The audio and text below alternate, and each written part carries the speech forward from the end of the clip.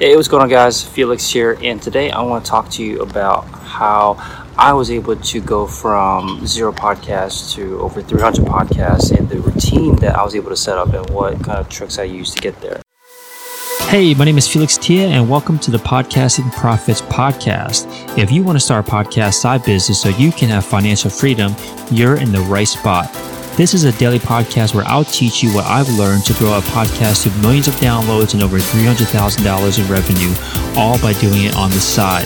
You'll also be able to follow along as I continue my journey to make double my day job salary with my podcasting side business, and you'll see behind the scenes of what's working and what's not working along the way. So when I first of all, it is about 10 a.m. on a Sunday morning in New York City. It was beautiful when I first left, and I'm with my daughter and dog on a walk. And one thing that my wife and I do is we take turns walking the dog with the daughter, just so that one of us can get some 100% alone time by ourselves, right? And it was nice when I walked out, but now it's like starting to drizzle, so I'll make this quick before it turns into a downpour. So when I first started my podcast, someone that had experienced podcasting told me that about 90% of all podcasters never make it past 10 episodes. And it might have been 10 or 8 or 12 or something like that, but basically the point was that it was very little and most people never made it past the single digits for the most part. So at this time, I came from a bunch of failed projects, false starts, where I would start a website or start a blog or start an app, and I would just give up once the obstacles started coming, right? So I had this determination that there's no way that I'm going to start something again, that I'm going to quit. I was like super gung-ho about at least not quitting. I didn't care if I would get no listeners. I didn't even think about the number of listeners. I didn't even think about what I would do once I grew my podcast. I just knew that I needed to get past that number of 10 or 12 episodes and not be in the statistic of people that gave up so early. So that was my desire. So the plan that I put into place was that I couldn't use my willpower to produce these episodes. I couldn't wake up every week or day, whatever publishing schedule I decide or that you decide, and just expect willpower to take me there. And there's a book I read called Willpower Doesn't Work that talks about this. And the phrase that I think he uses, or I'm not sure if he uses this exactly, but I've been using this phrase over and over again, which is about outsourcing your decision making to your environment.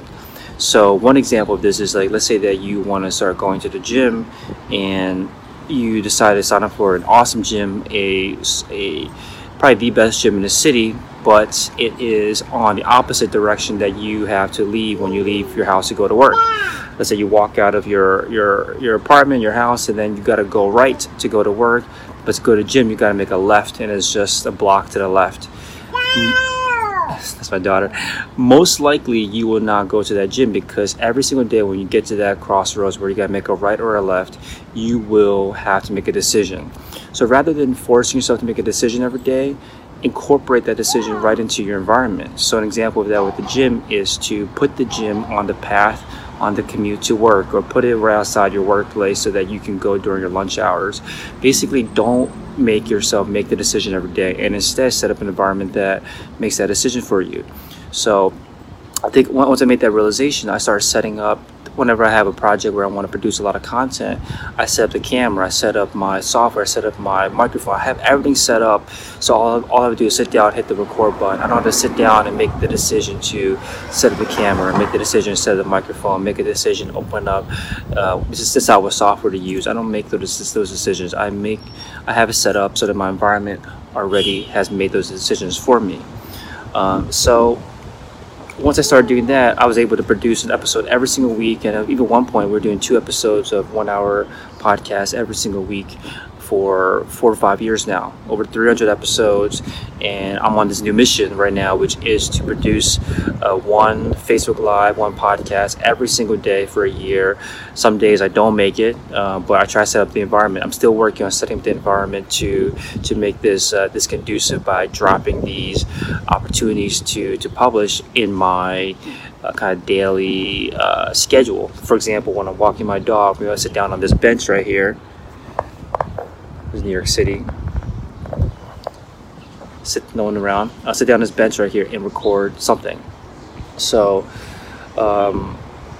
that was a realization for me, that I can't expect myself to will myself to do things. I don't have the kind of willpower that's necessary. I gotta kind of admit that and then go from there. So I realized that I am not Superman. I used to think that I could do anything and force myself to do anything, but I no longer think that, and use my environment to my advantage.